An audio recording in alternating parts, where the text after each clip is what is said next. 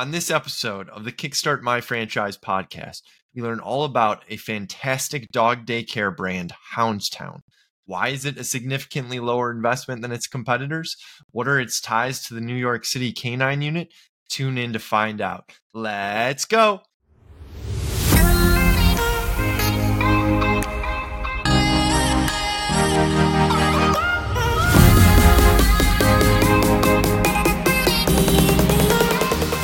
I'm your host, Tim Michaels. On today's episode, we have a very exciting guest. He began his franchising career as a minimum wage employee and was the first hire at Doc Popcorn, where he scaled the business to become the largest popcorn retailer in the world. He's now the president of a very exciting brand called Hounds Town. We're thrilled to welcome Rob Flanagan to the show. That intro makes me feel really good about myself. Yeah. Yep. Yeah. And I understand you're a bit of an eggnog connoisseur. What's the best eggnog you've ever had? You know, this is going to sound really almost disgusting. My favorite eggnog brand is really just the Kroger brand.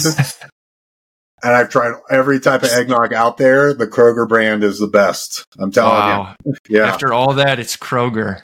Yeah. Back in the day when I was much younger, I would drink like a half a gallon in 2 days. I'm older now. I maybe drink a half a gallon in the entire Christmas season. But there's something about eggnog. I love eggnog. Amazing. Yeah. Well, I guess to switch to the topic that we're here to talk about, Hounds Town. Tell us, what is Hounds Town? How did it start? Yeah, so Hounds Town started a little bit over 20 years ago, and the founder is Mike Gould, an amazing, dynamic leader, and he was also one of the founding members of the Canine Unit of the New York City Police Department. And when he got into that field, there was just something about dogs and him that just clicked. He got how dogs behave and how dogs think. And then when he retired, he took that learning and moved it into a doggy daycare and boarding business. And in a nutshell, what makes us very different, not as a knock on our competitors ever, but we do it differently. The way I describe it is that everything we do is from the dog's perspective first. How we build our facilities, how we group dogs, how we form our packs is about replicating how a dog in the wild would be doing that. Whereas with a lot of other folks that are out there, again, not a knock, they're really looking at it as like, what does a human think the dog wants? Interesting. And that's why our tagline is, we do it for the dogs. Some examples of that is we don't have 90-degree angles in our play areas. 90-degree angles don't exist in Mother Nature in the wild. 90-degree angles can create an environment where a dog could get cornered and create anxiety. So we don't have that. We build it from 18 inches off the ground. So like, how does a dog see the world? And it's all driven from Mike Gould and how he's learned about dogs and then incorporated it into a business model. Fantastic. Is there anything else that really differentiates Hounds Town versus some of the other competitors out there? You obviously named some really great things already. Yeah, everything really becomes an offshoot of the dog management approach. So from the way we manage dogs, the business model is incredibly simple. And I'm really attracted to that. I've run restaurant franchises and retail franchises. For us, the business model is really simple. Once you learn the dog management approach, the managing of the business it's really about your labor at that point. And that labor is another big differentiator for us because our dog management approach is what it is. We're able to run our facilities at a very low labor, which just equals more profit dollars for the franchisees. And how does the overall cost, compare to maybe some of the other, dog daycares out there? Yeah, there's a lot of different ones out there, but in general, our build out costs of, if you're looking at our item 7 on the high end, $700, But when you look at some of the bigger competitors out there, their high ends are over $1 million. And again, sometimes they're kind of looking at it more from the human's perspective. Yep. But because dogs don't need a lot of the things that we think they need. And so we don't have that in our build out because it's not for the dogs. So we have a lower build out cost, a really profitable business model, and has a revenue stream that equals some of those bigger stores. And how fast are you guys growing? So we're at 50 locations today. We'll be at 51 next week. Shout out to Bob LeBlanc in Hartford, Connecticut. Great guy, and opening next week. We should be around 60 by the end of this year. And next year will be probably between 85, maybe 90. What's important about that kind of growth, and I do like to just take a brief second to speak about that. I found a lot of times in franchising, brands talk about the openings, and I get that. Yes, we absolutely look at openings. That's how you have to project and create strategies. But what really drives us is average unit volume and profitability at the unit level. I tell my team all the time, hey, we have a growth goal, an AUV goal, and a unit profitability goal. If we hit the growth goal, but don't hit the AUV and profit goals, we missed something. But if we hit the AUV goals and the profit goals for our franchisees, but we didn't hit the store opening goal, that's okay. It's really about what is a franchisee and driving that unit volume profitability that really drives us. Because if we're doing that, we're taking care of our franchisees and we're taking care of the dogs. Yeah, and I mean, if you do that as well, if there's positive growth and income among the existing franchisees, you guys are going to get that growth in terms of the number of locations anyway. So makes a lot of sense. We look at this as like a generational business. Like I have a 6-year-old daughter. I want her to be part of Hounds Town 20 years from now. So nice. We are growing, but we are really looking at it as responsible growth. It is responsible growth. And that comes from a lot of my experience in 25 years of franchising, where I've seen, consulted with, been part of, where the brands just kind of get a little bit over their skis. And we proactively create strategies to kind of grow, but make sure we're doing it to where we're at. It's great to hear. In terms of, an ideal franchisee, I know people can come from a lot of different backgrounds, but like what really are you looking for? Who enjoys this sort of business? Yeah, what we do in terms of finding the right franchisee is we use a psychological profile. We work with a company called Zorkel, which I highly recommend. And what Zorkel does is kind of take a look at the different stages of growth that a franchisor is in. And you want to attract a different type of franchisee depending on that stage of growth.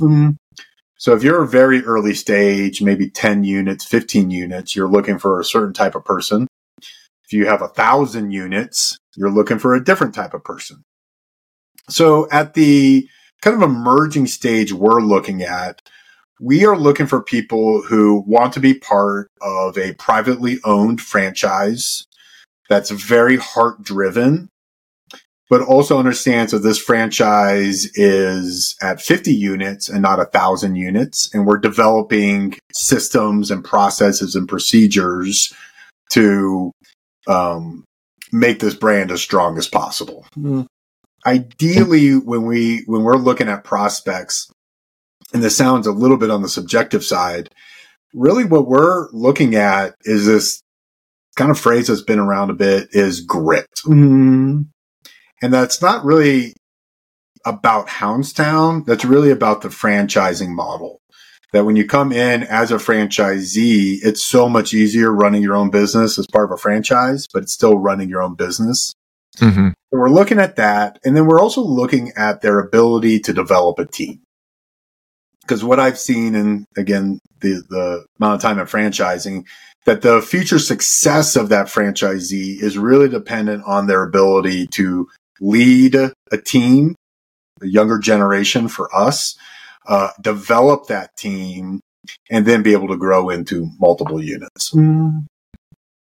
Sounds terrific. Do you guys have semi-absentee owners, or what We is do. sort of the focus? Yeah, that's a great question because, semi-absentee is one of those phrases that can mean a lot of different things depending on the brand. We like to call it semi-active. I like it. What we're very clear about is that absolutely semi-active. But what that usually means is if you're coming in here is that you have identified a manager to be trained and kind of run your store. You still need to learn it as the franchisee. Because if that manager doesn't work out, you need to step in and run it. So we want to be really clear on what semi-active. We have lots of semi-active franchisees. Most of our franchisees start out as owner-operator, and then they work it as an owner-operator for about 6 months, 9 months, and then bring in that manager and move into semi-active. So for those people considering, buying a franchise, like what are the top reasons? And you might have already said some of them that they should own a Hounds Town. Well, first and foremost, what we're looking at is we want somebody that resonates with our mission. So our mission is that in 10 years, every dog has access to a Hounds Town, that they're passionate about being part of their communities, that they really get that when we say we do it for the dogs, it's not a tagline. It's what drives everything that we do. It's for the dogs. And that's a big part of what they want to be part of. And then secondarily, they get that it's a business, that they are investing their life savings and they are driving revenue and they are driving profit. I make the joke that nobody gets into franchising to run a nonprofit, and that they're able to kind of have a bridge between the heart of the business, which is really awesome and powerful, but also understanding the logistics of the business and how you have to drive both of those to accomplish our mission. Makes a lot of sense. So last question, and I'm surprising you with this one. I forgot to ask before the show. Nice question. So, everyone always wants to know how much can I earn? And I know there's only so much that a franchisor can disclose, but is there any, sneak peek or any high level info on the item 19 that you're able to share? Yeah, I absolutely can. So what we do is our item 19, I'm incredibly proud of it because we intentionally make it as transparent as we legally can. So not only do we have last year's sales data and how that compared and year over year sales, that's all good stuff. But we put in the profit and loss statement of every store that was open within the reporting period. So any prospect that's coming in can take a look at a store that's doing incredibly well, but also see a P&L statement of a store that maybe was on a slower growth trajectory. And a lot of that depends on the area or whatever it may be. So anybody who's taken a look at our item 19, I highly encourage them to really go through each of those P&L statements and ask the questions, why is this one going here? Why is this one here? And I find that visibility just creates a lot of transparency, which leads to a lot of trust with the franchisor and the franchisee. Is there anything else that I didn't ask about that you think is important to get in? I think when it's a very small part, but I think it's actually really, really important, is, Mike founded this company. His wife, Jackie Bondanza, she's the CEO. She's the one that kind of saw the potential and then started taking it to where we are today. The fact that we're a female-led and we're doing this ourselves, it's all self-funded, we're really proud about that. Because what that speaks to is that we want to ensure that our mission is held sacred and that we're able to kind of make sure and be stewards of that mission without bringing in maybe some other folks who have different opinions of that stewardship. It's a small component. I get it. But to us internally, we're really proud of that. And, we have a lot of respect for both Mike and Jackie and what they've done. Fantastic. Well, really appreciate your time here today, and thank you for joining us. My pleasure.